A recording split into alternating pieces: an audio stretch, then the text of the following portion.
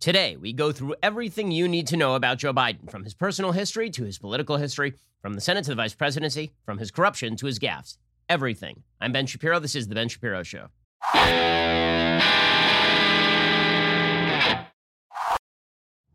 This show is sponsored by ExpressVPN. Don't like the government spying on you? Then visit expressvpn.com/pen to stay anonymous. We'll get to everything in the news, plus a full breakdown of everything you need to know about Joe Biden. Today is the episode that you're going to send to your friends who are thinking about voting for Joe Biden, just so they have the full information on exactly whom they are voting for. Not just who they're voting against. I understand a lot of people voting against Trump, but who they are voting for. We'll get to that in just one moment. First, let's talk about the fact that if you look at that bill, like every month, you look at your bills every month, one of the big ticket items on your bill is probably your cell phone bill. And you think to yourself, well, that's something that can't change. I mean, after all, I need my cell phone. Well, yeah, you do, and you need great coverage. But what if you could get that exact same coverage for like half the price? What if you were spending way too much money on that cell phone bill and that repeating bill would not have to impoverish you anymore? I'm talking about switching to Pure Talk USA. What if there were a company that gave you that amazing deal every day? That's what you get with Pure Talk, a veteran-run wireless company. Think AT&T, but much better. They understand what it means to serve. Verizon, AT&T, T-Mobile, if you're with them, you are overpaying, pure and simple. Pure Talk can easily save you over $400 a year.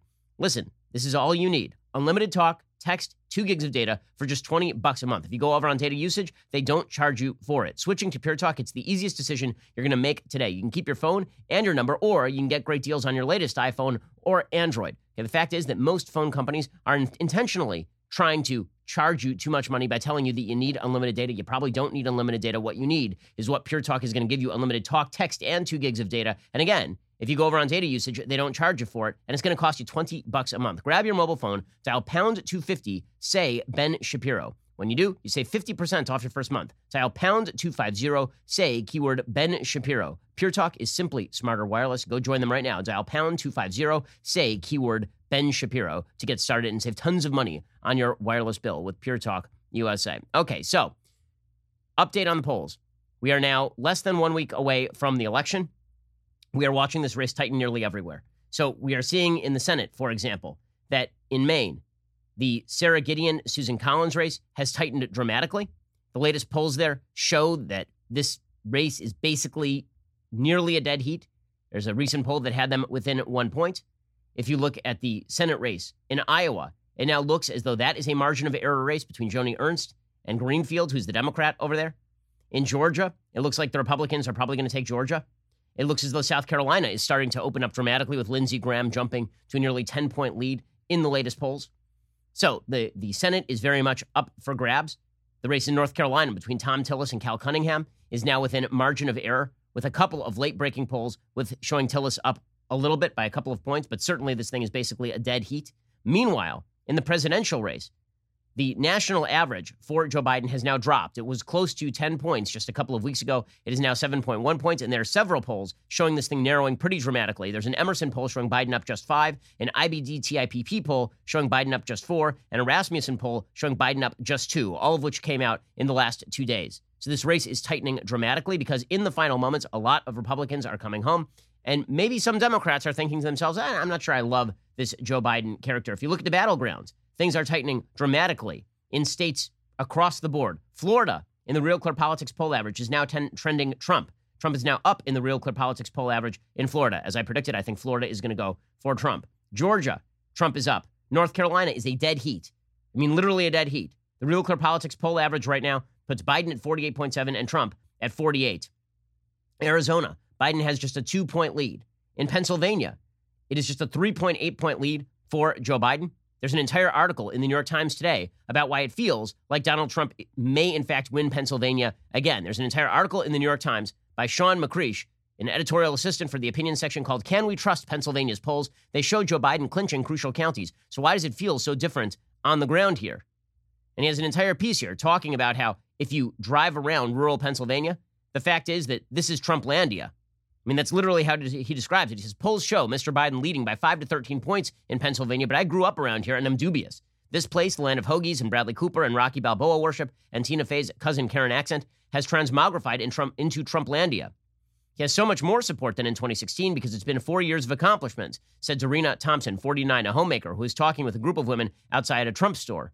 They were part of a caravan that had just encircled the Democrats' rally to say bye-bye to Biden and let his supporters know they were outnumbered. Pollsters say that suburban women are President Trump's kryptonite, that they've turned on him. At another Pennsylvania rally, the president pled, "Suburban women, will you please like me?" I feel like that's wrong. We're the majority, said Jennifer Gerard, 41, a single mother working in consumer goods, who was standing near a pink Dodge Challenger emblazoned with Women for Trump. Gerard said she was part of a group that raised enough money to erect a Women for Trump billboard over the stretch of I-95 that crosses from the city into the suburbs. A lot of these women are obviously big Trump fans, but the fact remains that there are a lot of Trump supporters in Pennsylvania, and things seem to be dramatically narrowing in Pennsylvania.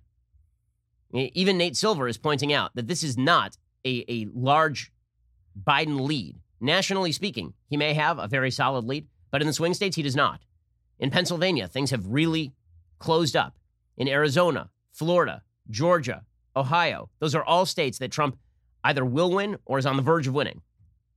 And remember, Joe Biden, he can win the popular vote by a fairly significant margin. He can still lose the election.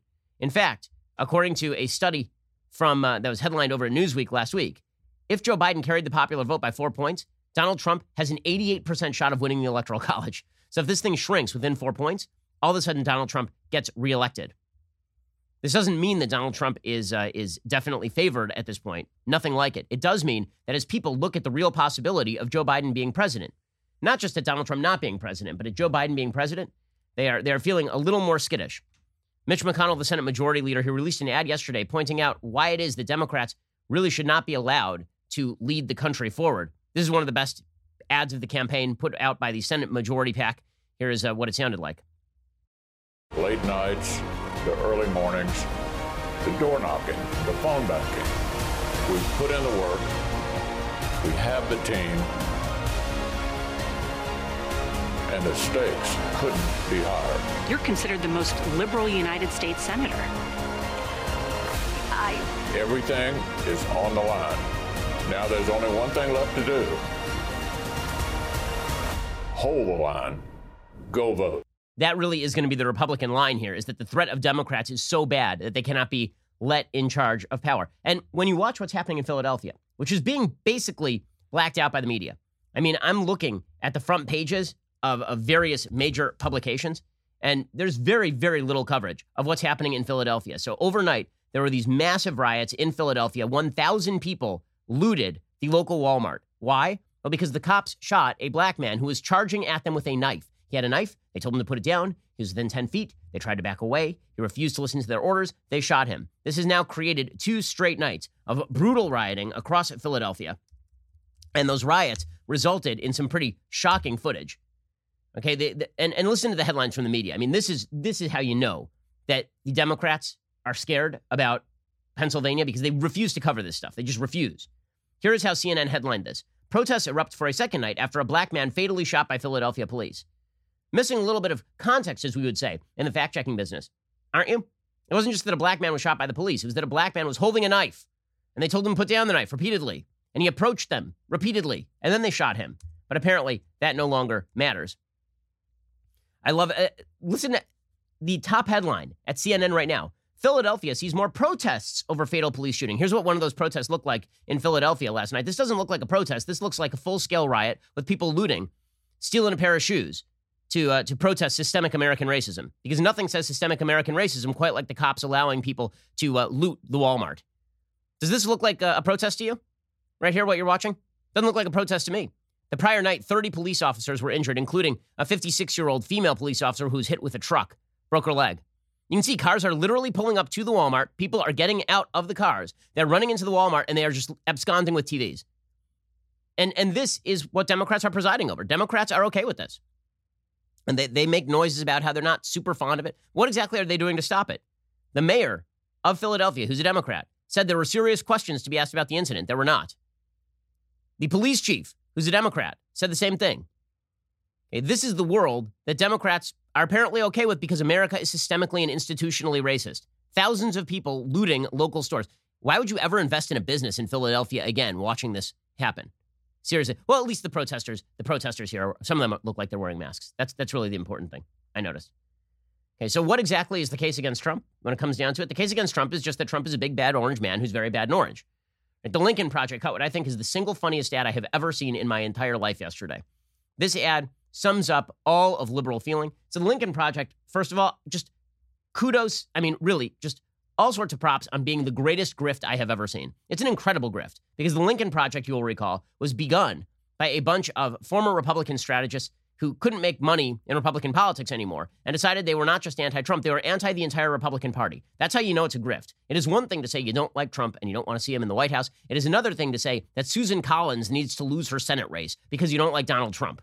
But that's what the Lincoln Project has done. So the Lincoln Project has raised tens of millions of dollars from Democrats because Democrats think, oh, these are our converts. These are people who have decided to leave Trump behind, and they're going to lead the fight here. Okay, 5 seconds. If Donald Trump is not in office anymore, the Lincoln Project will be tossed on the side of the road like a used condom. They'll be done, right? No one's going to care about these people. No one's going to like them. No one's going to care about them. They'll go back to being, tepid Republican racists in 5 seconds flat. But they are cutting some pretty amusing ads and paying themselves lots of money to do so. So here is an ad they cut against Trump. This is their closing ad against Trump in the waning days of the election.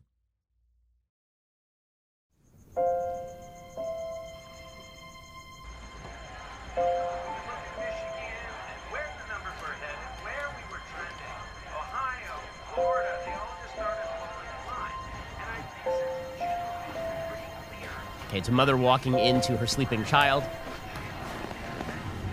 Hey, honey. Mommy. You asked me to wake you and tell you what happened in the election. Who won? Trump. Trump won. But I thought you could only be president 2 times. Not anymore.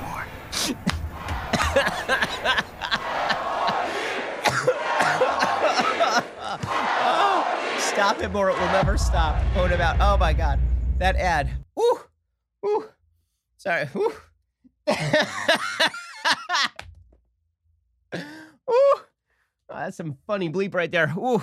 So the Lincoln Project's pitch is that if you don't stop Trump now, he's going to be president forever. Forever. I just want to point out, there's only one president in American history who has served more than 2 terms. It was FDR. He was a Democrat. That's when they passed a constitutional amendment saying that you could only serve 2 terms. Not sure exactly how the Lincoln Project thinks that Trump will continue to serve after 2 terms, but apparently that is the great fear. They don't even have to make a case against Trump. They're just that's some funny stuff right there. Well, it turns out that those scare tactics may in fact not be working because it turns out on the other side, and this is something I've been pointing out for a while, when you vote against Donald Trump, you are voting in favor of Joe Biden. I don't mean if you vote for a third party or something, or you just don't vote. I'm talking about if you vote for Joe Biden, you vote for Joe Biden. And it turns out that Joe Biden, there are a few themes to his career, and we're going to go through all of them. The first theme is that Joe Biden has switched every position he has ever held on a major issue. There are only a couple of exceptions to that rule, and they are in the far left direction. The man moves with the wind. He is not a principled person in any way, shape, or form. Okay, that's point number 1. Number 2, he's been engaged in low-level corruption and sometimes somewhat high-level corruption his entire career. Not the kind of stuff that violates the law, but exactly the kind of swampy behavior that you would expect from a 47-year politician who's been in Congress since he was 29 years old, since he was elected at 29 years old. The third theme is that he's been wrong on every single foreign policy issue he has ever set eyes upon. Every single one. He's been wrong on all of them. And so if there are themes to Joe Biden's career, it's that he moves with the wind, he's wrong on everything foreign policy related, and that he is low-level to high-level corrupt. And then he's a gaffe machine, if there's another theme. Right? All of these things are well known about Joe Biden. But to my mind, it is the very first thing that he shifts with the wind. That's what makes Joe Biden scary, because he's been campaigning as Captain Return to Normalcy. He's been campaigning as, I am a return to all that is good and steady in American life.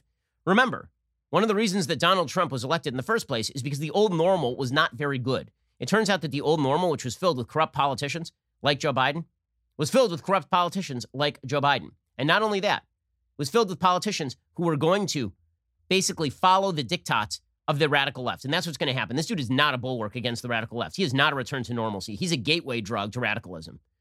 We're going to get to more of this in just 1 second. We're going to run down everything you need to know about Joe Biden, soup to nuts, in just 1 second. First, let us talk about the fact that if you are engaged in business, if you're a business person, one of the things that you may notice is that your call volume has been going down. And one of the reasons your call volume may have been going down is because nobody likes to use the phone that way. What people like to do is text. Right? I have not actually put a call into a company for probably several years at this point. Instead, I like to text people because it takes less time. I don't have to wait on the phone or anything like that. Well, what do you need to do? You need to convert a lot of your business communications to text. And this is where Podium comes in. 97% of text messages get opened. If you're a business owner and you're trying to market to somebody, text messages get opened. 90% are opened within 3 minutes. You need to be texting your company, your customers, and they need to be able to text you. If you're spending time on the phones, scheduling appointments, you need Podium. If you're sending invoices in the mail, you need Podium. If you need to convert more sales from your website, you need Podium. Podium, it's a business messaging tool that gets you off the phone and into texting. If you're not using texting to reach your customers, you are simply leaving money on the table. Podium brings all your messages into one centralized inbox your whole team can access, letting you save time while responding to customers faster. If you need more reviews on Google or Facebook, text it. If you need to send an invoice, go ahead and text it. If you need to schedule an appointment, you just send a text.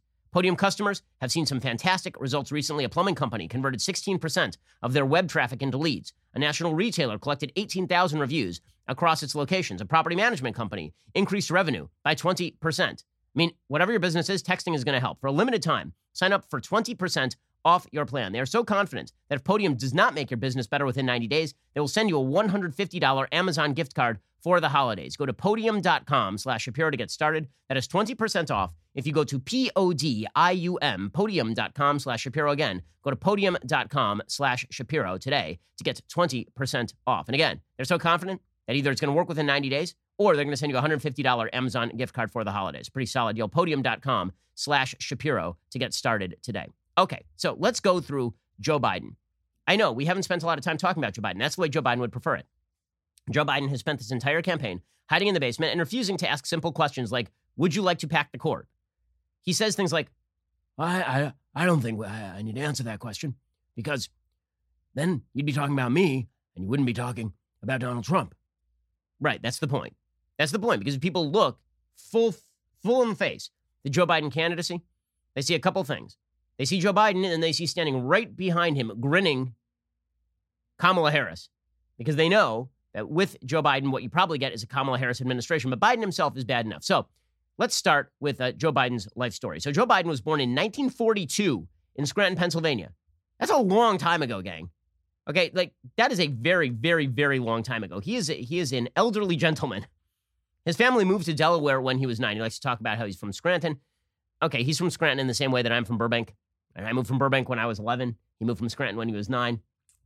Okay, he was a self-described poor student in high school, but he was popular. His crappy academic record maintained throughout his academic career. He went to University of Delaware. He was ranked 506th in a class of 688. He went to Syracuse College of Law. He ranked 76th out of a class of 85. Again, you can be not a great student. You can still be a good politician. That's quite possible. You don't have to be brilliant to be a good politician. Problem is, as we'll see, Joe Biden is typical politician. He received draft deferments for Vietnam while he was in school. He won his first Senate race in 1972. At that time, he was 29 years old. And then the tragedy that has come to define his personal life happened. That same year, his wife and daughter Naomi were killed in an automobile accident, and his sons were injured in that automobile accident as well, which obviously under all circumstances is just a horrific, horrific tragedy. Biden would later claim that the person who was involved in the accident on the other side was drunk. That turned out not to be true. They've asked for an apology. Biden has not yet granted it. Biden subsequently married Jill Biden in 1977. He became ranking member of the Senate Judiciary Committee in 1981. He ran for president in 1987. He flamed out amidst accusations of exaggeration and lying and plagiarism. Okay, so what did he do while he was in Congress? Well, he did an awful number of things. First of all, he was the father of borking. So borking is the practice that has basically destroyed our Supreme Court nomination hearings, right? That practice is where a politician decides that a well-qualified judicial nominee cannot sit on the court because you want certain results from them, and that person is unwilling to grant you the results. Biden didn't treat him as a serious judge.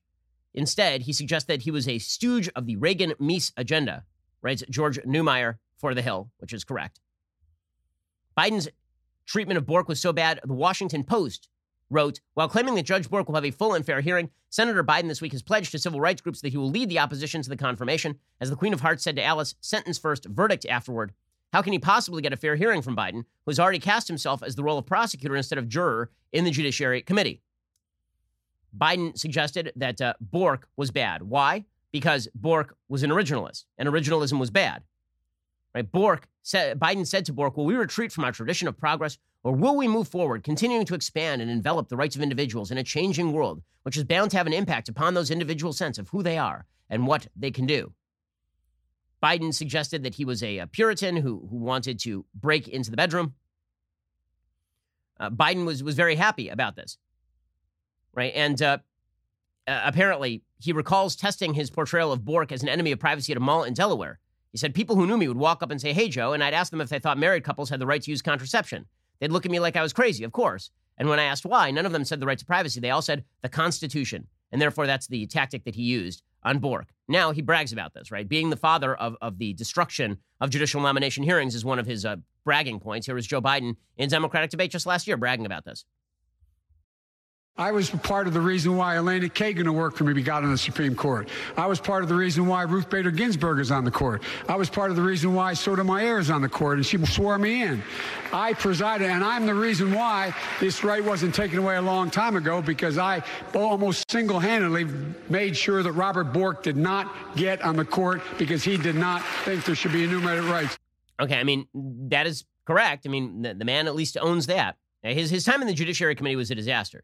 He also presided over the Clarence Thomas and Anita Hill hearings, in which he scurrilously accused, without proper evidence, Clarence Thomas of engaging in a pattern of sexual harassment.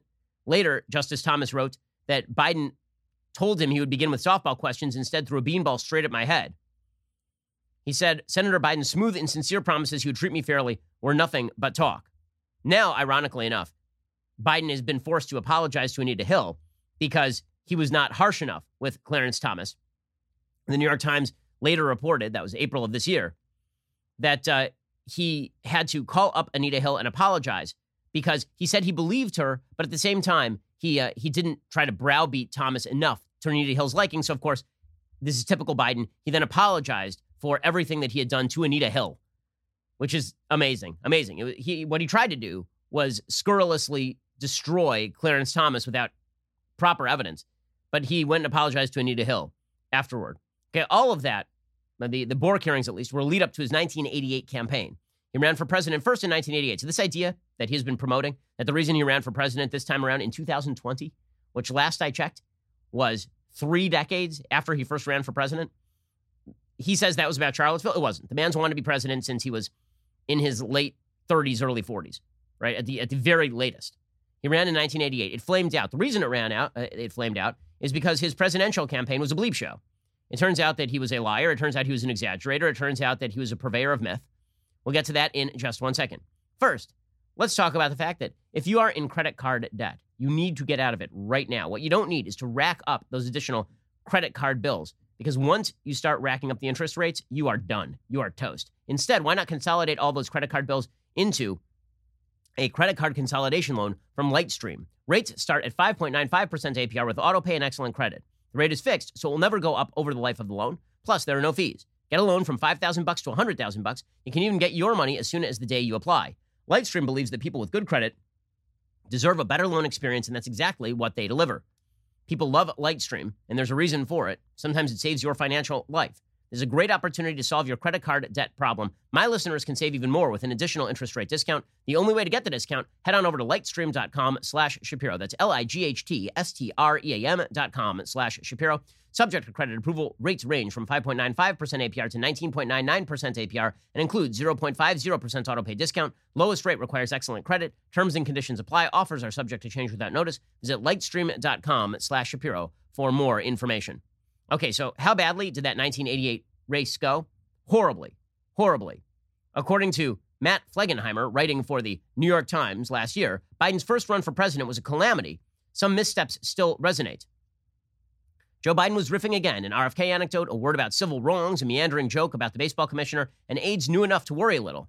When I marched in the civil rights program, I did not march with a 12-point program, Biden thundered, testing his presidential message in February 1987 before a New Hampshire audience. I marched with tens of thousands of others to change attitudes, and we changed attitudes.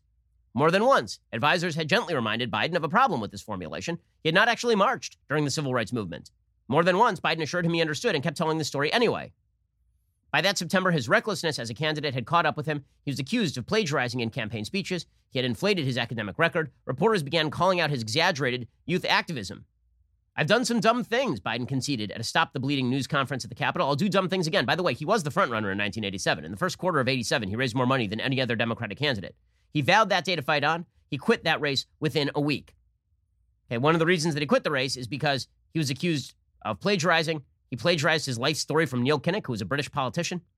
And then they uncovered the fact that he had engaged in hijinks, shall we say, while he was in college with regard to using other people's material.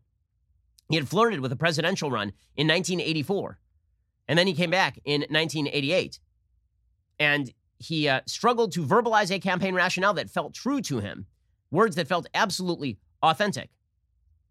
But didn't matter. The fact is that it just didn't work for him. It didn't end up working for him. In February of 1987, Biden borrowed from a Robert Kennedy speech without attribution. He later said the remarks had been written for him.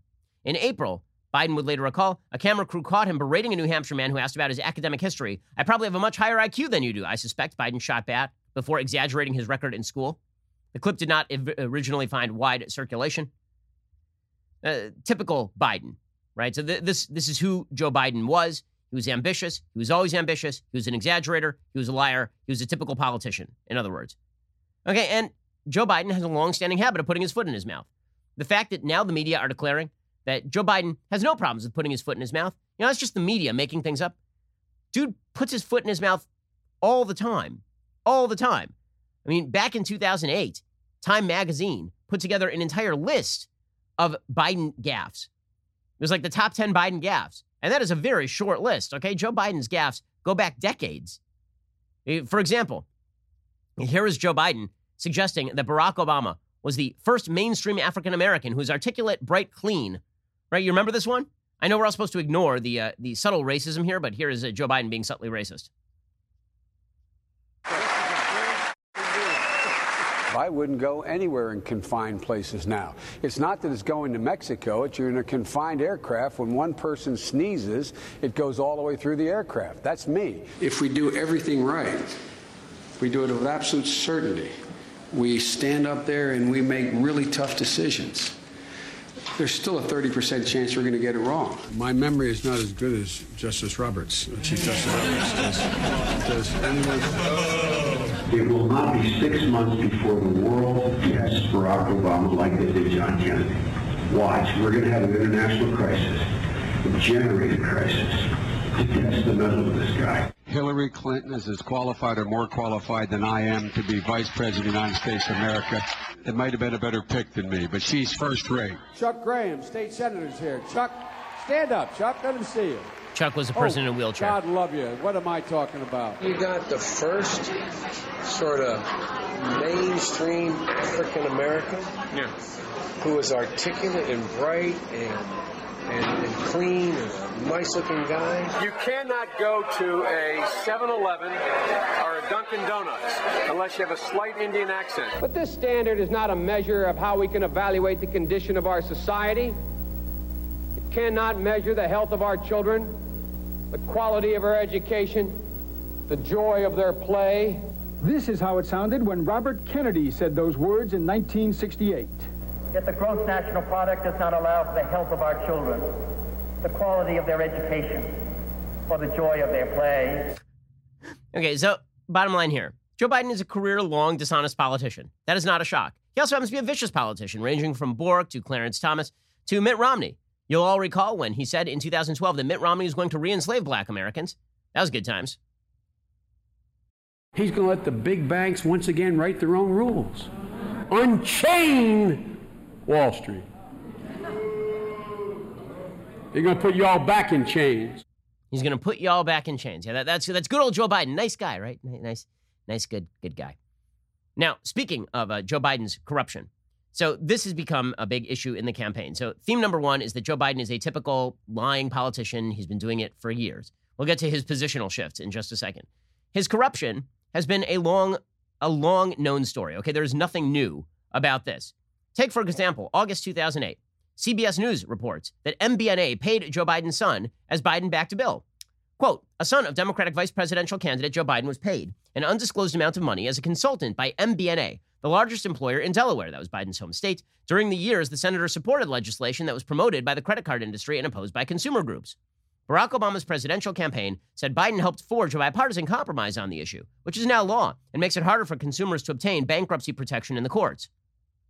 MBNA's consulting payments to Hunter Biden, first reported by the New York Times, followed his departure in 2001 from the company, where he had been an executive.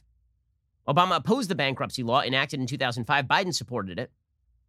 At the time, Hunter Biden was receiving consulting payments from MBNA. He was also a Washington lobbyist at a firm he had co-founded.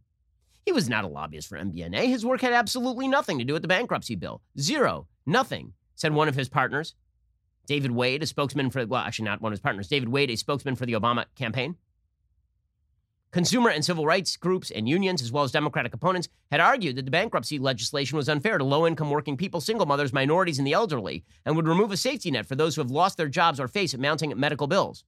The financial services industry made the case bankruptcy frequently is a refuge for gamblers, impulsive shoppers, divorced or separated fathers avoiding child support, multimillionaires who buy mansions in states with liberal exemptions to shelter assets from creditors.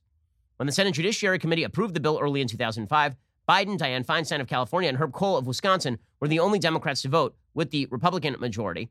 MBNA employees have poured more than $200,000 into Biden's Senate campaigns over the past 2 decades, making donors working for the credit card company the senator's largest source of campaign money. Good times, good times. So he took a bunch of donations from MBNA. He then promoted a bill that was to their benefit. And MBNA treated him real nice. They treated his son real nice. They poured a bunch of money into Hunter's pocket. This is going all the way back to 2008, when it was not considered verboten to report on Joe Biden's corruption. Meanwhile, at the same time, as Michelle Malkin once reported for National Review, Joe Biden was involved in some sweetheart real estate deals with folks over at MBNA. According to Malkin, this is circa 2010, former senior senator from Delaware and current Vice President Joe Biden has a custom-built house in Delaware's ritziest Chateau Country neighborhood. It is now worth at least $2.5 million and is the Biden's most valuable asset. Biden tapped campaign funds to pay for his compound's lawn needs. He secured the new estate with the help of a corporate executive who worked for Biden's top campaign donor, credit card giant MBNA. In 1996, Biden sold his previous mansion to MBNA Vice Chairman John Cochran. The asking price was $1.2 million. Cochran forked over the full sum. Biden then paid $350,000 in cash to real estate developer Keith Stoltz for a 4.2-acre lakefront lot. Stoltz had paid that same amount 5 years earlier for the undeveloped property.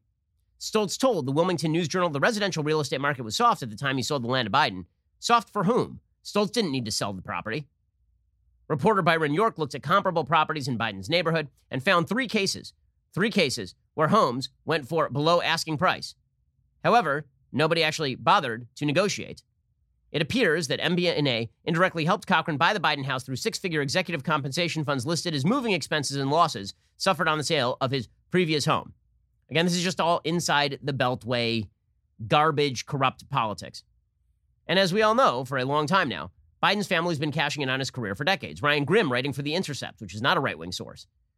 He says, the problem for Democrats is that a review of Hunter Biden's career clearly shows that he, along with Joe Biden's brother James, has been trading on their family name for decades, cashing in on the implication, and sometimes the explicit argument, that giving money to a member of Joe Biden's family wins the favor of Joe Biden.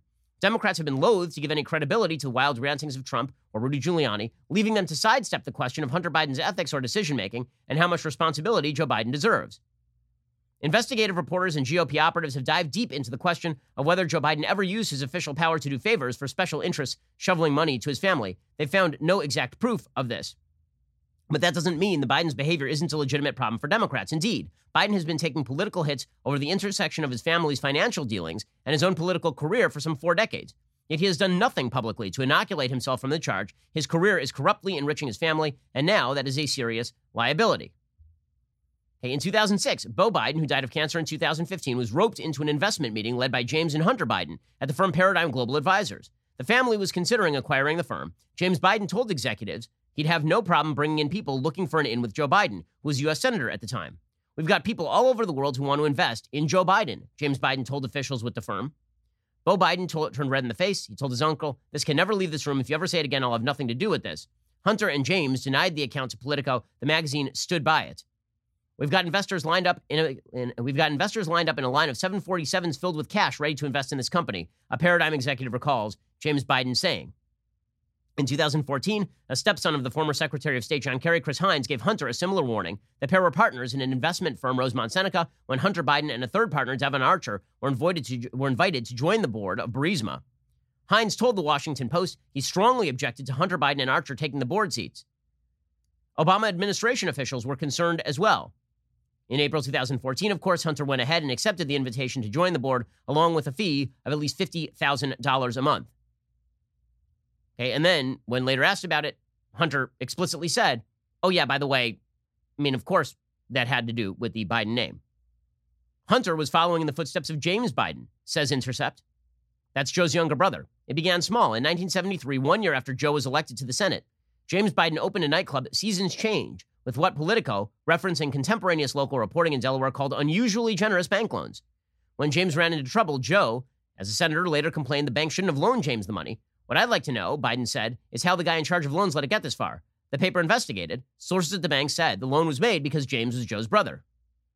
James in the 90s founded Lyon Hall Group, which lobbied for Mississippi trial lawyers involved in tobacco litigation. According to Curtis Wilkie's book, The Fall of the House of Zeus, the trial lawyers wanted James Biden's help pushing Joe Biden on tobacco legislation. That same decade, in 1996, Hunter Biden got in the game. He started working with MBNA. Biden in the 90s was known half-jokingly as the senator from MBNA, though he didn't find it funny. He was, however, MBNA's greatest champion in the Senate, as we have discussed. And so the fact is that for a long time, members of the Biden family have been cashing in on Biden's name, and Biden has done nothing about it. As we will see, this is starting to bear some fruit in the story of Tony Bobulinski. We'll get to that in just 1 second. First, let us talk about the fact that you never want to visit an auto parts store. You really don't. That's just not something you're interested in doing. Why should you wait in line these days to get to the front of the line, have to answer a bunch of very specific questions you don't know the answers to? They order you a generic part online, and then you have to put it in yourself anyway. Why not just go directly online, skip the middleman, and cut the cost? This is why RockAuto.com is excellent. RockAuto.com always offers the lowest prices possible rather than changing prices based on what the market will bear like airlines do. Why spend up to twice as much on the same parts? RockAuto.com, it's a family business serving auto parts customers online for 20 years. Go to RockAuto.com to shop for auto and body parts from hundreds of manufacturers. Best of all, prices at RockAuto.com, they're always reliably low and the same for professionals and do-it-yourselfers. Why spend up to twice as much for the same parts? The RockAuto.com catalog, it's unique. It's remarkably easy to navigate. You can quickly see all the parts available for your vehicle. Choose the brands, specifications, and prices you prefer. They've got amazing selection, reliably low prices, all the parts your car will ever need. RockAuto.com. Makes no money to spend tons of money when, why would you do that? Makes no sense. Don't spend tons of money when you could be spending less money by using the interwebs at rockauto.com. Head on over to rockauto.com right now. See all the parts available for your car or truck. Write Shapiro in there. How did you hear about us box? So they know that we sent you. Alrighty, so all of this has now culminated in all of the talk about Joe Biden and these Chinese emails. Well, the New York Post now reports on Tony Bobulinski, Michael Goodwin reporting that Hunter's business partner has now told all with regard to Joe Biden. He says, for Tony Bobulinski, the meetings with Joe Biden are unforgettable, not because they had anything to do with politics. It's because that's when Bobulinski fully understood Joe was very much involved in the foreign business schemes that son Hunter and Joe's brother Jim had cooked up. The final proof came during 2 conversations over 2 days in May 2017. He first met the former VP in the lobby of the Beverly Hilton Hotel, where Joe was to speak the next day at the Milken Conference on the Moonshot Project of finding a cure for cancer. Bobulinski told Goodwin in a Tuesday interview, Hunter and Jim and I are there. Hunter gets up and talks to his father when he comes in. He then brings Joe over and introduces me, saying he's the one who's helping us with the business we're doing with the Chinese. If Joe Biden was honest with the public when he said he never discussed Hunter's business with him, the next words out of his mouth would have been, what business with the Chinese? What are you talking about? But that's not what he said, according to Bobulinski. Joe Biden did not look surprised or curious. After a getting-to-know-you conversation, Bobulinski remembers Joe saying, my son and my brother trust you emphatically, so I trust you. Good luck and work hard. Joe liked him, Hunter and Jim later said, which Bobulinski took as an official seal of approval. The next morning after the speech, Bobulinski says he was ushered backstage to greet Joe Biden again, then walked him to his car. He recalls the former VP's parting remark as, keep an eye on my son and my brother and look out for my family. Bobulinski appeared with Tucker Carlson. Last night he said, look, Joe Biden is lying. He knows all about his family's businesses. Here's Bobulinski, who is in fact a credible witness, with some receipts to back it up. The former vice president has said he had no knowledge whatsoever of his son's business dealings and was not involved in them at all. But this sounds like direct involvement in them. Yeah, that's a blatant lie. When he states that, that is a blatant lie. Obviously, the world's aware that I attended the debate last Thursday, and in that debate, he made a specific statement around questions around this from the president. And I'll be honest with you, I almost stood up and screamed liar and walked out because I was shocked. Okay, well, he's saying that. The media are not reporting it, obviously, because the media must protect the precious, who is Joe Biden. But there's a long pattern, decades-long pattern of people in Joe Biden's family taking advantage of Joe Biden's name. Obviously, Joe Biden had to know something about this sort of stuff. It's been dogging him his entire career. Whether he was implicitly involved or making profit from it is another question. But certainly he was looking the other way, which is deeply corrupt stuff. I mean, he's a member of government. It's not Trump doing business with his kids before he was a member of the government. That's just the family business. Okay, being in politics, the vice president of the United States or a senator, and knowing that your family is jet-setting around, raising money off your name and doing nothing to stop it, that is corruption. It may not be criminal, but it is definitely corruption. At one point, according to Bobulinski, he asked if the family wasn't concerned that Joe would run for president in 2020. I said, Jim, how are you guys doing this? It seems crazy. He looks at me and kind of chuckles and says, plausible deniability. So they're relying on that plausible deniability. Meanwhile, the feds have obtained a FISA warrant against Hunter Biden's Chinese business associate, according to documents. Chuck Ross, investigative reporter for the Daily Caller, says federal investigators obtained a Foreign Intelligence Surveillance Act warrant against one of Hunter Biden's Chinese business associates, suggesting the executive was suspected of acting as a covert agent of a foreign government. Prosecutors revealed the existence of at least one FISA warrant against Chai Ping Patrick Ho, known as Patrick Ho, in a February 8, 2018 court filing obtained by the Daily Caller News Foundation. Ho was charged on December 18, 2017 with conspiracy to violate the Foreign Corrupt Practices Act and money laundering related to CEFC China energy contracts in Uganda and Chad. Ho had been executive at CEFC. Hunter Biden was part of a business consortium that sought a partnership with CEFC in May of 2017. A Senate report released last month said an affiliate of CEFC wired $5 million to Biden's law firm from August 2017 through August 2018. Apparently, Hunter Biden also represented Ho during his legal battle. Ho, of course, apparently there was a FISA warrant because they thought that essentially he was a representative of the Chinese government who had not registered as such. Biden agreed to represent Ho and find out about the extent of the investigation, according to the New Yorker. The New York Times reported in December 2018, Ho's first call following his arrest the year before was to James Biden, the brother of the former vice president. The Senate report also said a shell company affiliated with CEFC called Hudson West 3 wired $1 million to Biden's law firm, Owasco, on March 22nd, 2018. The Senate Republicans who released the report said Biden's relationship with CEFC posed counterintelligence concerns because of Yi's connections to the People's Liberation Army and the Chinese Communist Party. And the feds knew about all of this, apparently. So, again, lots of corruption inside the Biden family, and the chances that Biden knew nothing about it, very, very, very, very, very low, bordering on the infinitesimal. And yet Biden maintains that. Well, Bobulinski has fully said that this is not true. Okay, but none of this even touches the real reason that Biden shouldn't be president. Okay, there are lots of corrupt members of Congress. There are lots of corrupt senators. There are lots of corrupt people who use their power in order to benefit family members. There are lots of gaffe machines out there in American politics. There are lots of people who have exaggerated and told lies on the campaign trail. Right? The real reason that Joe Biden should not be president is twofold. One, he has been wrong on every major foreign policy issue of his entire career. And two, when it comes to domestic policy, he has shifted every single position he has ever held, except for a couple of core ones. Namely, he frickin' hates guns. Right? That is a big one, is that he's backed anti-gun measures his entire career. And he likes higher taxes. Those are pretty much the only consistents in his entire career. He blows with the wind. The greatest lie of this campaign, the greatest lie of the campaign is that Joe Biden is going to be a bulwark against radicalism. He is not. Joe Biden follows where the wind blows. That is his entire career. That is what he is. He is prototypical, follow the leader politician. He has never taken a leadership position on anything of importance. He has never been in a position where he is the guy who's ahead of the crowd. He is constantly putting his finger in the air and then following where that leads. Okay, and right now, the prevailing winds in the Democratic Party are to the far left. We'll get to more of this in just 1 second because we will prove this time in and time out. Wrong on foreign policy and has no principles on domestic policy. First, let us talk about protecting those eyeballs. So you're spending an awful lot of time in front of screens these days, right? Even if you normally work in an office where you're not working in front of screens, well, now you're probably working at home. So that means that you are working in front of screens or you're watching TV. You're on your cell phone. Well, you know what that blue light can do? It can wreck your sleep quality. It can give you headaches. It can give you eye strain. This is why you need Felix Grays. Felix Gray blue light glasses. These are excellent blue light glasses. There are a lot of blue light glasses on the market. They're not all created equal. Many blue light glasses don't filter enough blue light, especially in the range that matters.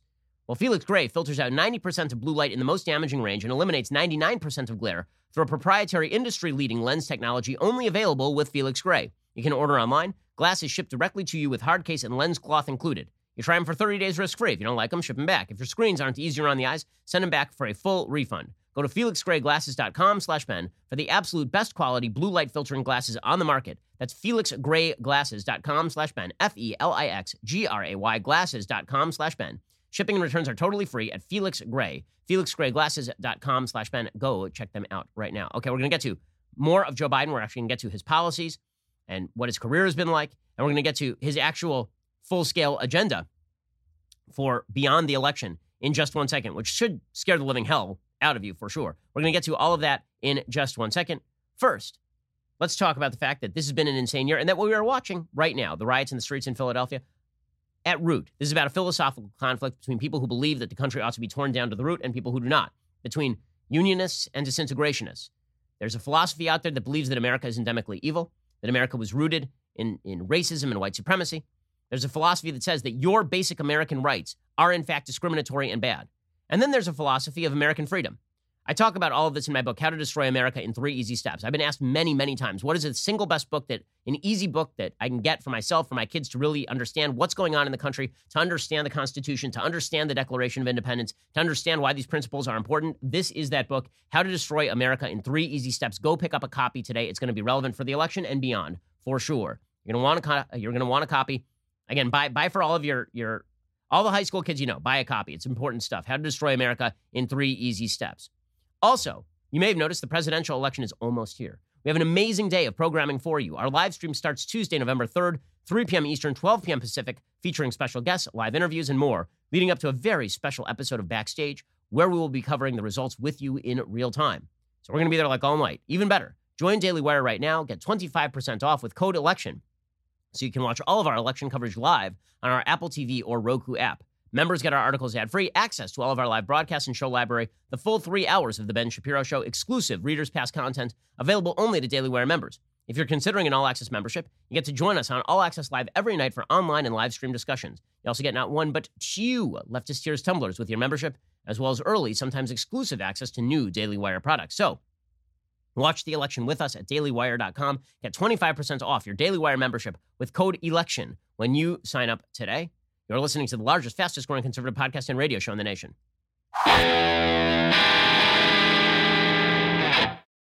Okay, so theme number 1 when it comes to Joe Biden's actual policies. We have a couple of themes with Joe Biden. One is that he is a lifelong career politician, which means all the corruption, all of the gaffes, all of the exaggeration, all of the lying, all of that is endemic to Joe Biden's career. Then we get to his actual policies. The biggest problem for him, he's been wrong on every major foreign policy issue his entire life. Like, indubitably wrong. And not just according to wild-eyed right-wingers like me, right? Not just according to hawkish people like me. Obama's defense secretary, Robert Gates, famously said that Joe Biden has been wrong on every single foreign policy issue ever. Okay? Here is Robert Gates explaining just that. You said in your memoir, Joe Biden is impossible not to like. Quote, he's a man of integrity, incapable of hiding what he really thinks, and one of those rare people you know you could turn to for help in a personal crisis.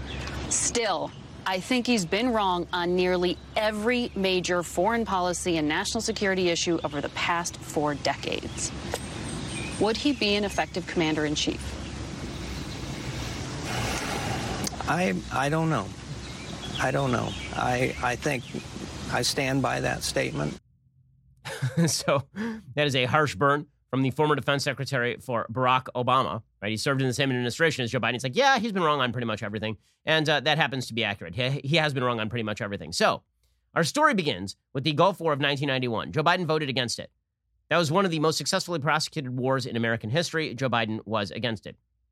Fast forward a decade. Now, Joe Biden is very much in support of the war in Iraq, right? He specifically says, there's a lot of us who voted for giving the president the authority to take Saddam Hussein down if he didn't disarm. There are those who believe at the end of the day, even though it wasn't handled all that well, we still have to take him down. Right? He says, we have one single focus. That is, we're about to send our women and men to war. The president is the commander-in-chief. We voted to give him the authority to wage that war. We should step back and be supportive. Okay, I don't think he's actually wrong about that. The problem is he then flip-flopped on all of it. Right? So in 2003, Biden then said that Colin Powell made a compelling case for war.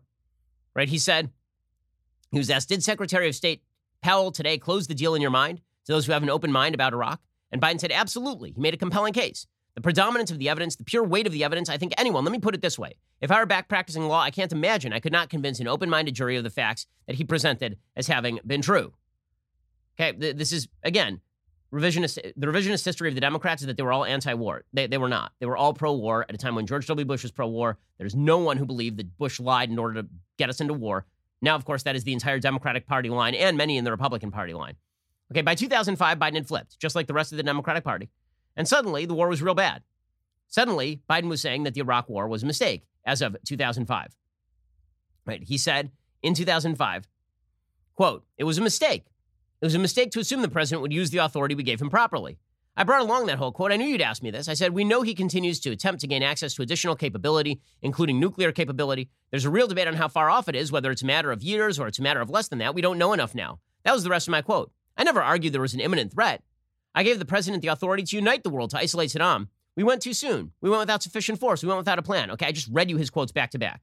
No, he was not resistant to the war in 2003. He was very much pro the war in 2003. By 2005, like the rest of the Democratic Party, he had flipped. Okay, and then fast forward to 2019, and now Biden is just openly lying about this stuff, right? You fast forwarded 15 years, and now he's just lying. He says, you know, the moment that the bombs started dropping, I was against the Iraq war. Okay, that's just bullcrap. It's not true. It's clearly not true. Here is Joe Biden. I did make a bad judgment trusting the president, saying he was only doing this to get inspectors in and get the UN to agree to put inspectors in. From the moment shock and awe started, from that moment, I was opposed to the effort, and I was outspoken as much as anyone at all in the Congress and administration. Nope. Not true. False. Okay, then, in 2006, Joe Biden opposed the Iraq war surge. You'll remember, this is the only thing that brought the situation in Iraq under control during the insurgency. Because again, Joe Biden has never been right about a single foreign policy issue. So he opposed the Iraq war surge. He said, I totally oppose the surging of additional American troops into Baghdad. It's contrary to the overwhelming body of informed opinion, both inside and outside the administration, which is code for, I don't like it, but I have no good excuse, so I will cite informed opinion. Okay, then in 2010, when Barack Obama precipitously pulled troops out of Iraq, you'll recall, leading to the rise of ISIS, Joe Biden declared it a major victory. He said Iraq would be a great Obama achievement. The rise of ISIS began immediately with the withdrawal of troops from Iraq under the Obama-Biden administration. Here is Biden being wrong again about Iraq. So he's wrong every way you could be wrong about Iraq. He's been wrong. From every single angle you could be wrong about it, he's been wrong. I am very optimistic about Iraq. I think it's going to be one of the great achievements of this administration. You're going to see 90,000 American troops come marching home by the end of the summer. You're going to see a stable government in Iraq that is actually moving toward a representative government. Yeah. Wrongo. It wasn't just Iraq. On Afghanistan, Biden opposed Obama's Afghanistan surge, which was done halfway, of course. He said that rather than focus on nation building and population protection, instead, you should do more to disrupt the Taliban, improve the quality of training of Afghan forces, and expand reconciliation efforts to peel off some Taliban fighters. Okay, this is what drove Robert Gates to suggest that Biden was wrong about every single thing. David Petraeus also opposed Joe Biden on this. Then in 2011, Biden says he opposed the bin Laden raid. Right? He now admits that he opposed the bin Laden raid and that it was Barack Obama who by the way, that would make Biden like the only human being in planet Earth's history who has opposed a raid to kill bin Laden. Like, to me, that is the most obvious. It's the most obvious call in the history of American foreign policy, and Joe Biden opposed it. I said, we owe the man a direct answer. Mr. President, my suggestion is don't go. We have to do two more things to see if he's there. Okay, so he didn't want him to do it. Okay, but it's not just Afghanistan, it's Libya. So after the Libyan invasion, Biden then suggested that it was great. It was much better than Iraq. He says NATO got it right. In this case, America spent $2 billion and didn't lose a single life. This is more the prescription for how to deal with the world as we go forward than it has been in the past. He was very much in favor of the NATO war in Libya, which of course ended with the complete destruction of any sort of control in Libya, which culminated in the murder of an American ambassador and 3 other Americans in Benghazi. In 2012, Joe Biden mocked the idea of Russia as an adversary. Right? This is in the middle of the 2012 election when the Romney campaign was asked, Romney was asked during a debate, who is America's greatest geopolitical threat? And Romney said Russia. I know we've all memory hold this time when it was the Democrats who were very, very pro-Russia. But here's what Joe Biden said at the time. Governor Romney's answer, I thought, was incredibly revealing. He acts like he thinks the Cold War is still on. Russia is still our major adversary. I don't know where he's been. I mean, we have disagreements with Russia, but they're united with us on Iran. The only way we're getting one of only two ways we're getting material into Afghanistan is through Russia. They're working closely with us. They've just said to Europe, if there's an oil shutdown in any way in the Gulf, they'll consider increasing oil supplies to Europe. This isn't 1956. Okay, this is in the midst of Joe Biden and Barack Obama handing control of Syria over to the Russians, allowing the Russians in the short months thereafter to invade Crimea. Okay, so wrong on Russia. Okay, then wrong on Iran as well, as we'll see. Okay, so the foreign policy wrongnesses for Joe Biden, they just never stop. He was wrong on Iraq every which way you could be wrong. First, he was for the war. Then he says he was against the war when he wasn't really against the war. Then later he says that he was against the war from the beginning, basically, which is not true. Then he opposed the Iraq war surge, and then he was in favor of precipitously pulling out the troops. In Afghanistan, he opposed the Obama Afghanistan surge, and then he opposed the bin Laden raid. In Libya, he says that we did the right thing in Libya. He said that Russia was not our adversary, they were our friend in 2012. Now, of course, Russia is the great bugaboo living under your bed who is perverting every election on behalf of Donald Trump. But I'm old enough to remember when Joe Biden and Barack Obama were offering flexibility to the Russians while presenting Crimea and Syria to the Russians on a platter. Joe Biden has been wrong on Iran. In 2015, Joe Biden was one of the chief cheerleaders for the garbage Iran deal that gave Iran a path to a nuclear bomb, as well as a bevy of cash in return for literally nothing. Literally nothing. Just Iran saying, oh, we won't develop anything for a few years. Here is Joe Biden pushing the Iran deal, which turns out to be a pile of garbage. I've come to the conclusion that in the context I've just cited, that this is a good deal. This is a good deal for first and foremost for the United States. It's a good deal for the world, the region, and it's a good deal for Israel and the Gulf cooperation states. It was not even close to a good deal. And as soon as America pulled out of the Iran deal, in fact, Iran's economy started to implode, and an alliance in the Middle East arose against Iran, directly as a result of the Obama-Biden willingness to cater to Iran. So he's wrong on Iran. Not only is he wrong on Iran, just this year, you'll remember that Joe Biden took the bizarre step of opposing the killing of Qasem Soleimani. Qasem Soleimani was, of course, the head of the terror arm of the Iranian government. He said no American will mourn Qasem Soleimani's passing. Trump killed him, right? He deserved to be brought to justice for his crimes against American troops. He supported terror and sowed chaos. None of this negates the fact this is a hugely escalatory move in an already dangerous region. The administration's statement says its goal is to deter future attacks by Iran. This action will almost certainly have the opposite effect. President Trump just tossed a stick of dynamite into a tinderbox. He owes the American people an explanation of the strategy and plan to keep safe our troops and embassy, blah, blah, blah, blah, blah, blah, blah, blah, blah. Iran will surely respond. We could be on the brink of a major conflict across the Middle East. Were we on the brink of a major conflict across the Middle East? No, of course, because Joe Biden said it, which means he was wrong. Because he's been wrong on everything. Joe Biden's never been right on a thing. On China, Joe Biden said last year that China is not competition for the United States, and it's foolhardy to claim that China is competition to us, even at the same time that they are promoting intellectual property theft and all sorts of other goodies. Here was Joe Biden circa 2019 saying China is not competition for the United States. China is going to eat our lunch? Come on, man. They can't even figure out how to deal with the fact that they have this great division between the China Sea and the mountains in the west. They can't figure out how they're going to deal with the corruption that exists within the system. I mean, they're not bad folks, but guess what? They're not competition for us. They're not competition for us, guys. China's not competition for us. Okay, so he's wrong about that one too. And also he's just wrong about Israel. So in 2020, after the Trump administration correctly and morally finally fulfilled the congressional promise to move the U.S. Embassy in Israel from Tel Aviv to Jerusalem, Biden then says that while he's not going to move the embassy back, he would never have moved the U.S. Embassy to Jerusalem. Okay, this is all part and parcel of the bullcrap Democratic argument and the foreign policy establishment argument that by treating Israel honestly and decently, as opposed to on an even par with terrorists like the Palestinian Authority and Islamic Jihad, that you have increased the measure of risk in the region. All of that was untrue. Here is Joe Biden being wrong about moving the embassy to Jerusalem. This is an administration that, as you know, advocated moving the capital of Israel to Jerusalem from Tel Aviv. If you are elected president, would you reverse that? Not now. I wouldn't reverse it. I wouldn't have done it in the first place. He wouldn't have done it in the first place, guys. What a genius. Nothing. Amazing. Because he's been wrong on that too. Because it turns out moving the embassy to Jerusalem not only did not result in higher risk in the region, After that happened, after the recognition of the Golan Heights, after the recognition that the settlements are not prima facie illegal, there were peace deals between Israel and half the Arab countries in the Middle East. Okay, so he's been wrong on that too. So Joe Biden's history on foreign policy is wrongness from beginning to end. Soup to nuts. He's been wrong on every foreign policy issue of his entire life. And, like, you want to make that guy president? Okay, now we get to his domestic policy. So the theme of Joe Biden's domestic policy is he says whatever will move him forward at any point in time. There are only a couple of issues where he's been consistent. They are few and far between.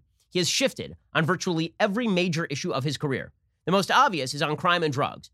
So in 1982, according to The Intercept, Biden actually told Ronald Reagan that he wanted to ramp up drug enforcement. According to The Intercept, in September 1982, Biden gave a nationally broadcast Democratic response to the president's weekly radio address. He accused Reagan of, quote, unnecessary budget cuts to crime funding.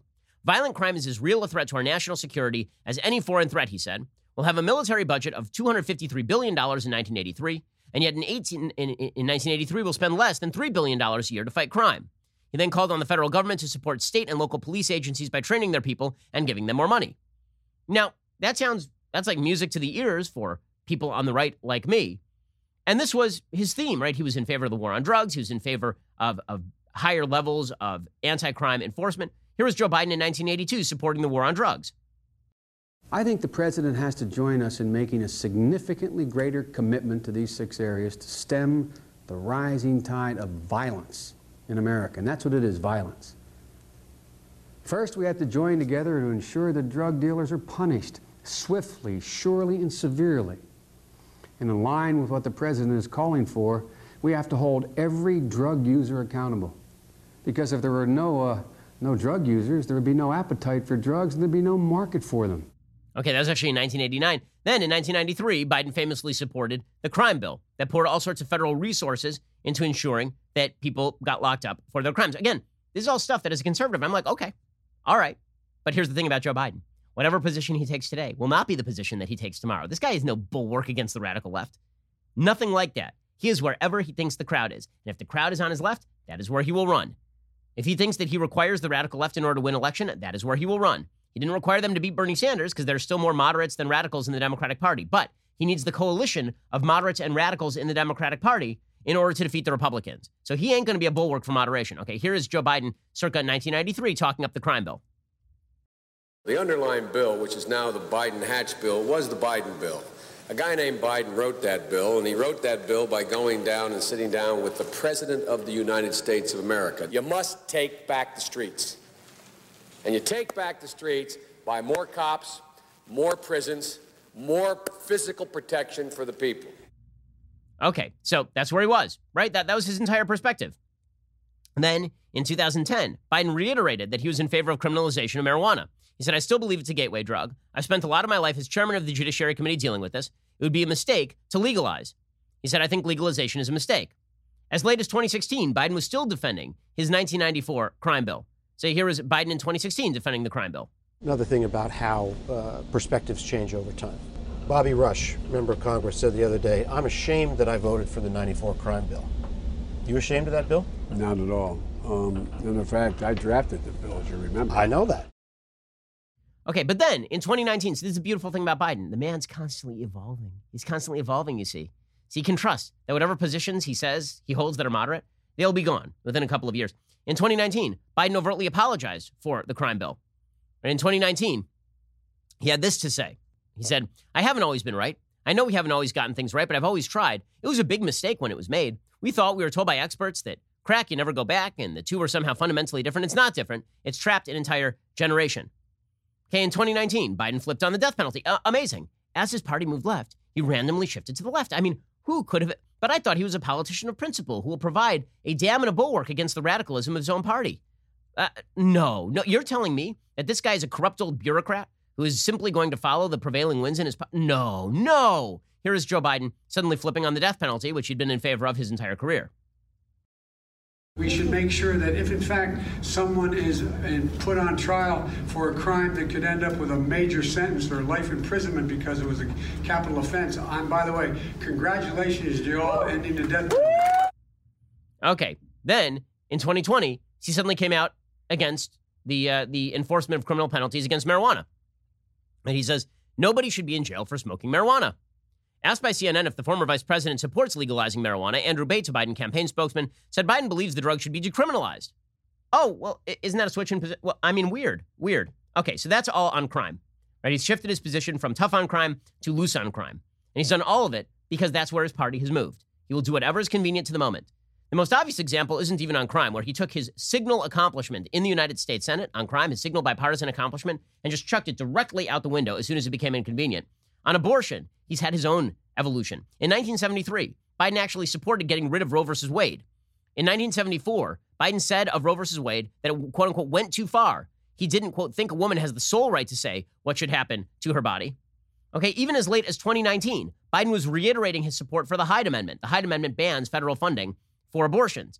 So Joe Biden said in a statement to ABC News, quote, his campaign said, he has not at this point changed his position on the Hyde Amendment. The Hyde Amendment does not prevent organizations in the U.S. that provide life-saving health care services for women from receiving the federal funding they need. But given the current draconian attempts to limit access to abortion, if avenues for women to access their protected rights under Roe versus Wade are closed, he would be open to repeal. The next year, Joe Biden came out and then openly denounced the Hyde Amendment. Right? Amazing. So it's just incredible. He denounced the Hyde Amendment as of June 2019. As recently as a couple of days before, he had said he supported the Hyde Amendment, and then he just turned it around, and now the Hyde Amendment's bad. I can't justify leaving millions of women without access to the care they need and the ability to exercise their constitutionally protected right. If I believe health care is a right, as I do, I can no longer support an amendment that makes that right dependent on someone's zip code. Oh, wow, look at that. He just flipped. Who could have predicted such a thing? And then there was Joe Biden, same year, saying that he would codify Roe in law. So he moved from 1974, Roe is a bad decision, to 2020, Roe needs to be codified in federal law. I mean, it's almost as though the man has no principles. Almost. Here he is. Considering the new Supreme Court nomination of Amy Coney Barrett, what are your particular plans to protect women's reproductive rights in the U.S.? Number one, we don't know exactly what she will do, although the expectation is that she may very well move to overrule Roe. But the only responsible response to that would be to pass legislation making Roe the law of the land. That's what I would do. Okay, so there is an abortion moving from somewhat pro-life to completely insanely all the way pro-abortion. Pretty amazing. Okay, then on guns, there are only a couple areas where he's been consistent. Guns is one of them. So Joe Biden has been saying for years that he is pro-gun. He is not, in fact, pro-gun. All the way back in 1993, he supported an assault weapons ban. That is not a shock. He has continued to maintain support for an assault weapons ban. And then he says occasionally idiotic things like, I own a couple of shotguns, and if ever somebody's at your door bothering you, you should fire a shotgun through the door, which is literally the stupidest, most criminal thing that you can do.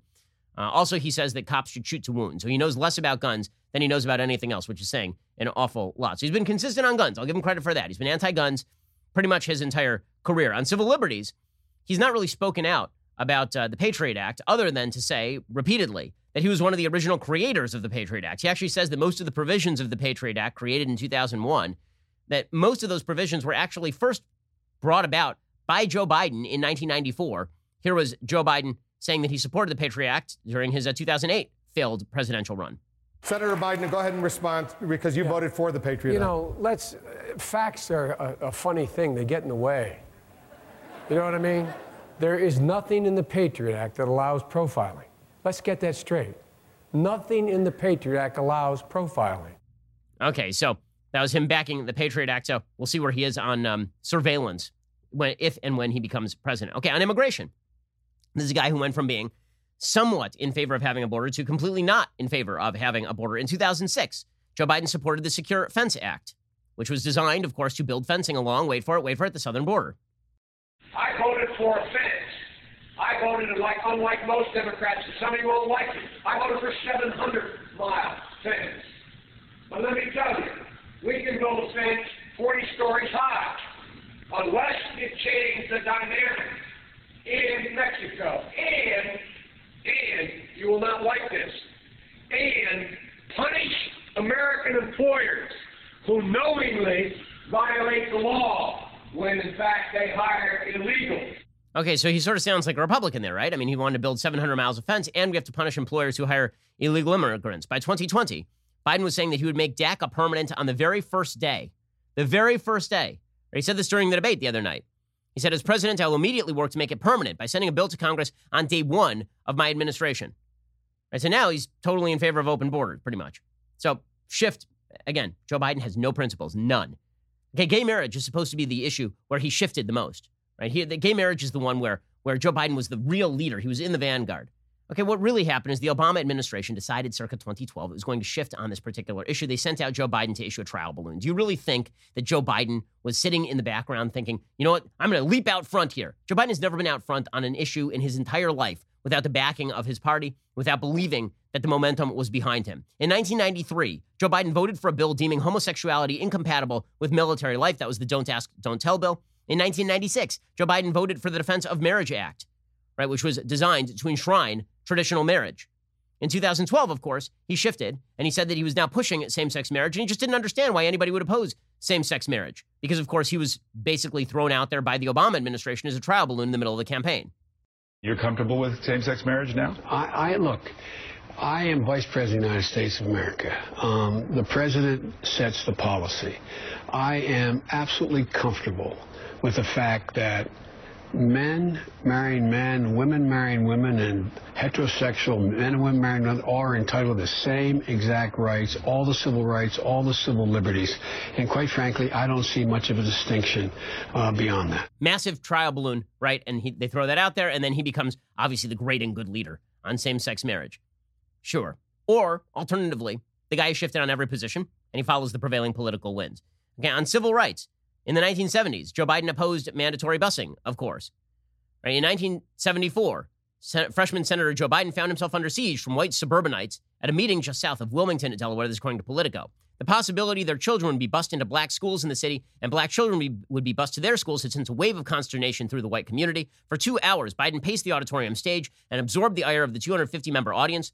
Unable to offer them any assurance on the court ruling, he made a promise to oppose busing when he returned to Washington for the next legislative session, and he did. This, of course, became the basis for the famous Kamala Harris suggestion that he would have prevented a little girl like her from attending an integrated public school. Okay, so obviously he has tried to disown all of that. And then, of course, in 1996, Joe Biden voted for welfare reform. Now, he won't even answer where he is on welfare reform, but this is Joe Biden circa 96. If we really want welfare reform, and not a political issue, we must do it in a bipartisan way and each of us compromise and do it in a form the president can sign. This amendment fits that bill. It's the only bipartisan welfare reform bill to be introduced in Congress. It's a bill the president said he would sign, and it's a bill that's gotten wide editorial endorsement and a bill that makes compromises by definition of it being bipartisan on both sides. Now his campaign refuses to answer where he is on welfare reform because, of course, to answer that question means that he might actually be held accountable for his own policies. According to NBC News, nearly 25 years after Biden voted for it in the Senate, his campaign declined to say directly whether he stands by his vote. So, yeah, there's a shocker. There's a shocker. Okay, so why does this matter? Because when you look at the actual radical agenda that is on Joe Biden's website, when you actually look at what Joe Biden would like to do for the country, it is all radicalism. He made an agreement with Bernie Sanders. Bernie is out there bragging that Biden is going to be the most progressive president since FDR because he allowed Bernie to fill in a lot of the policy details on his campaign website. Now, there are a lot of people out there saying, well, Joe Biden, he's a typical politician, so he's not going to do all that. Okay, but what if the pressure is coming from his left, which it absolutely is? Joe Biden may think that he's going to be able to find some sort of common ground middle with the Republican Party, but what happens when his own party rebels against that and he is forced into a coalition with the most extreme elements of his base? The fact that Joe Biden has no principles is the reason you should fear that he is not going to be a bulwark against the radicals in his own party.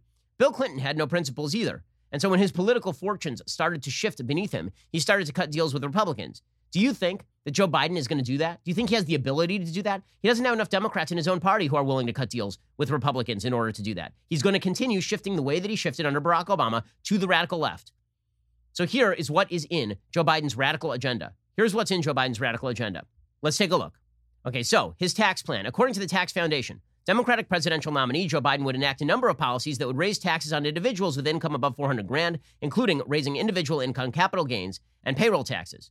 Biden would also raise taxes on corporations by raising the corporate income tax rate and imposing a corporate minimum book tax. Biden's plan would raise tax revenue by $3.3 trillion over the next decade. There's only one problem is we'll see when it gets to spending, he's going to spend way more than that.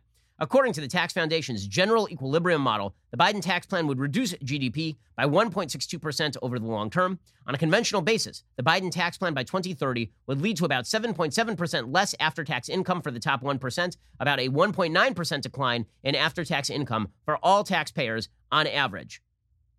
It will lead to a loss of over 500,000 jobs in the United States, according to the Tax Foundation. That is his tax plan, his massive, incredible tax plan. How about his agenda, how much it's going to cost? So he's supposed to raise $3 trillion with this tax plan. There's only one problem. The Manhattan Institute's Brian Reidel, a former budget staffer, used third-party cost estimates of Biden's proposal to show that they cost more than $11 trillion over 10 years.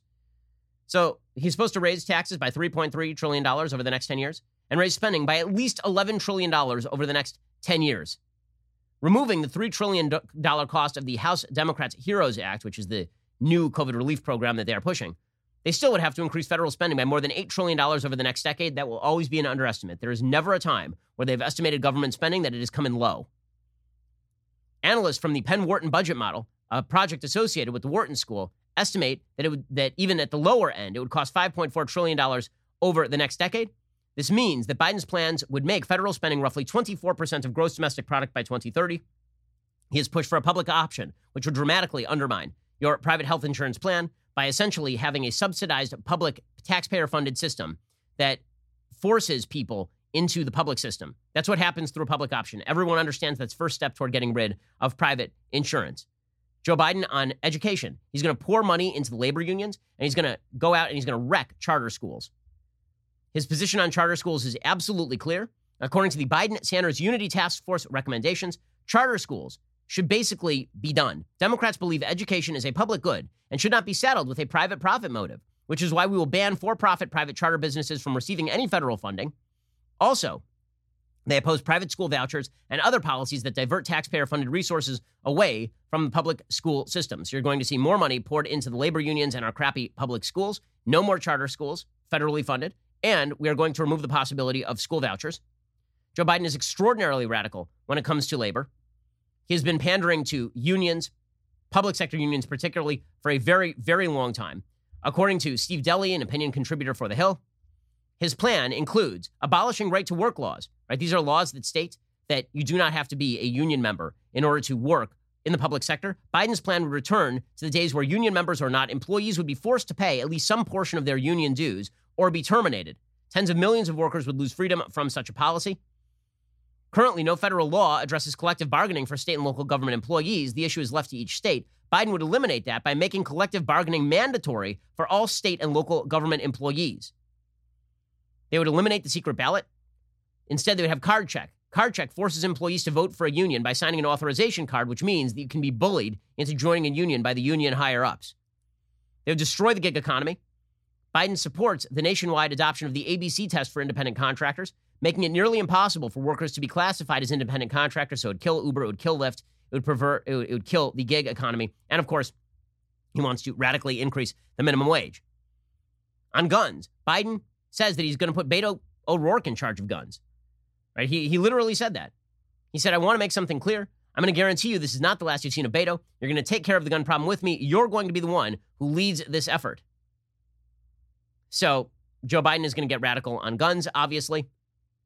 He said weapons of war have no place in our communities. We need to ban assault weapons and high-capacity magazines. Of course, assault weapons is an ill-defined, nondescript term, meaning whatever Democrats want it to be.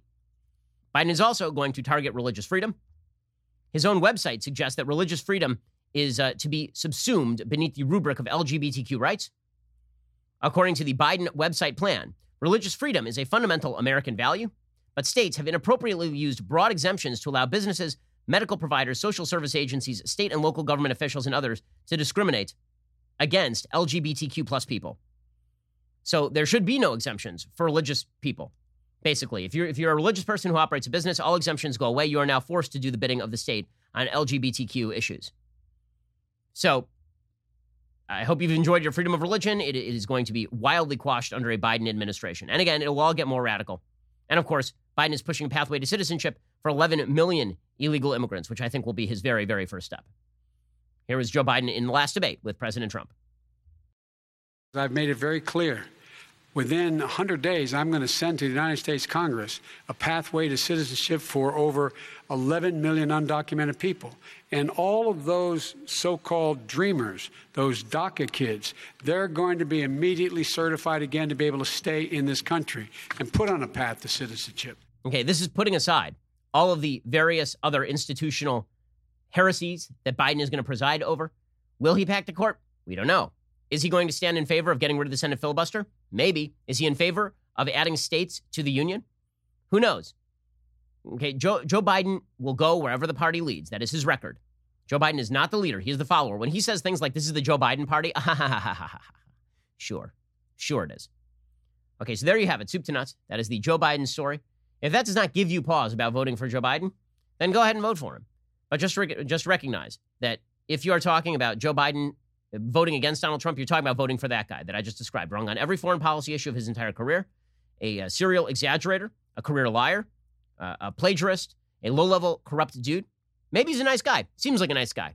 That's pretty much the only quality that seems presidential in him, is that he is a nice guy. So if that's enough for you to make this guy president, this nice guy president who immediately will start implementing the most radical agenda of the Democrats, from the Green New Deal and regulatory expansions to the prosecution of people on campus who are accused of sexual assault without any right to due process. If you're in favor of all that, by all means, Joe Biden is your guy. If not, think twice.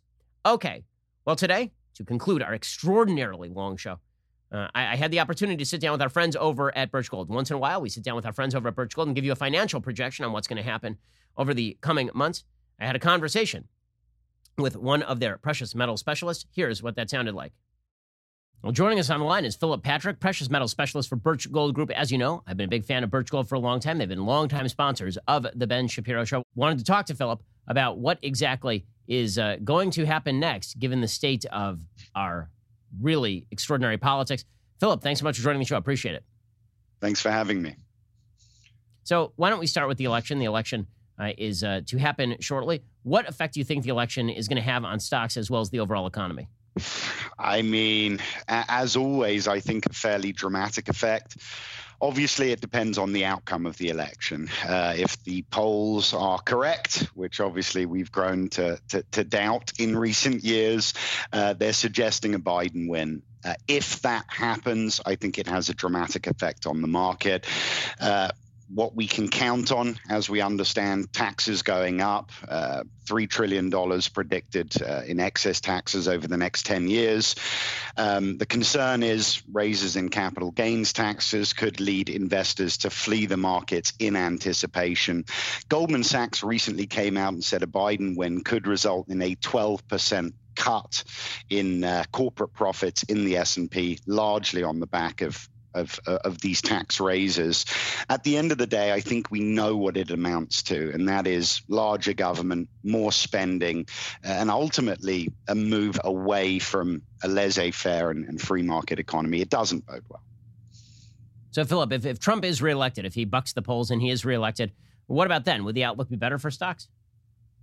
Look, I think, does it put us on a better trajectory? It certainly feels that way. The one thing we can say is, as good as he is in some respects, what he is not is a magician, right? What he cannot do is make debt disappear or change the cyclical nature of the markets. The markets have been cyclical since inception, regardless of president, good or bad, Republican or Democrat. The point being, we've got tough times to go through no matter who gets into office, but certainly I think it would be a better trajectory. So we've blown out the spending since COVID. I mean, to the tune of trillions and trillions of dollars. Obviously, we can expect that that's going to have some impact on the efficacy of the dollar going forward. Either taxes are going to have to radically rise, or we're going to have to start inflating the currency at some point in the future. What does that mean for precious metals investment? Look, at the end of the day, it's climates like that you speak of, currency devaluation, inflation. These things act as drivers for precious metals. So as bad as these things are for the nation, for us, for gold and silver, they're quite good at the end of the day. It's a very conducive climate for them. Well, on the other hand, obviously stocks took this massive drop in late February, early March. There's this enormous plunge. And now they've recovered to record highs. I mean, the stock market has done well ever since then. It has climbed back. Obviously, people are optimistic. Why shouldn't people be too optimistic going forward about the market? Look, for me, it was the nature of the rebound that was so concerning, right? You know, as you point out, we had a Dow at all-time highs in January. Come March, we saw essentially a 40% slide. You know, what happened to turn it around? Did GDP increase? Did unemployment drop significantly? No, it was driven by the Fed. The Fed stepped in, $6 trillion of stimulus. Our debt at the start of the year, $22 trillion. It had taken a long time to amass it. Today, we're approaching $27 trillion.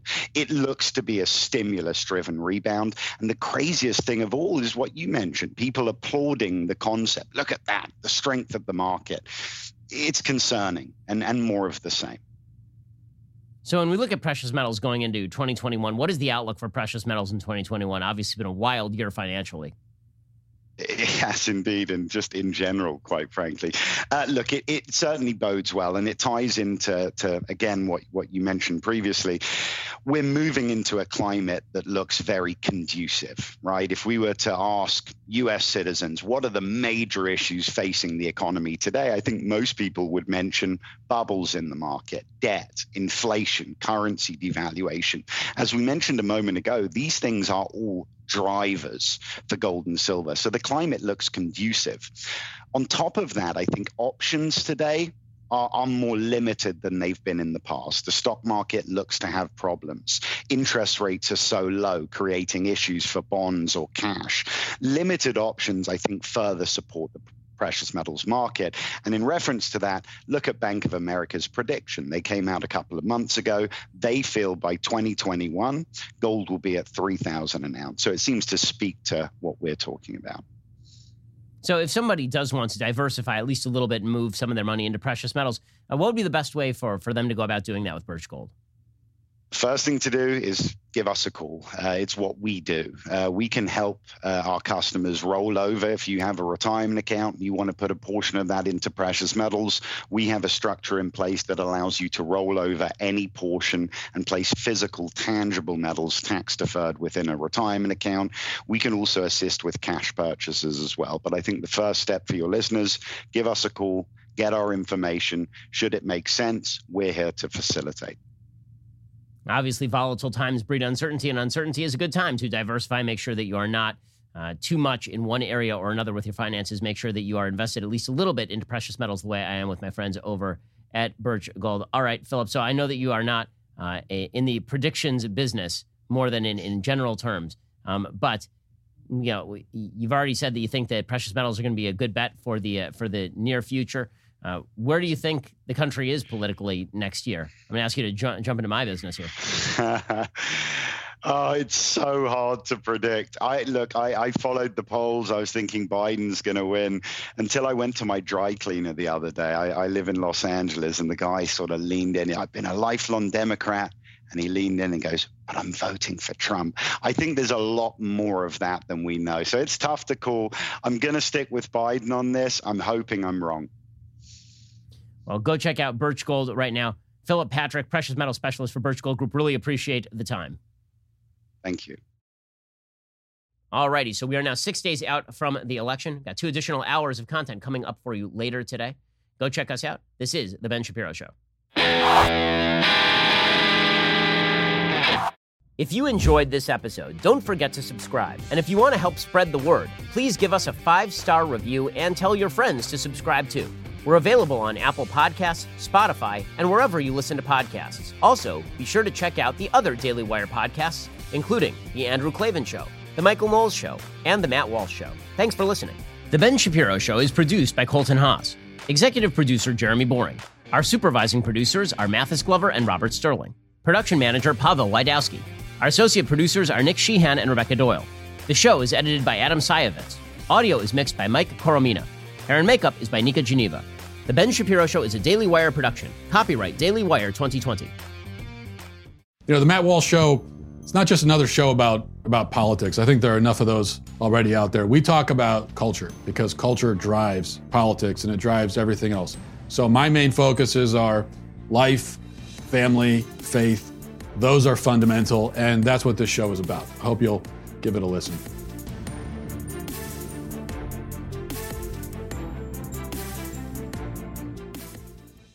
This show is brought to you by Helix Sleep. Sleep, especially as you get older, is so critical, but no two people sleep alike.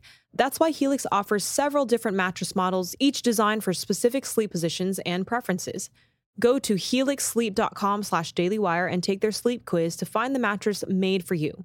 Whether you're a side sleeper, a stomach sleeper, a hot sleeper, or a cold sleeper, Helix has just the mattress for you.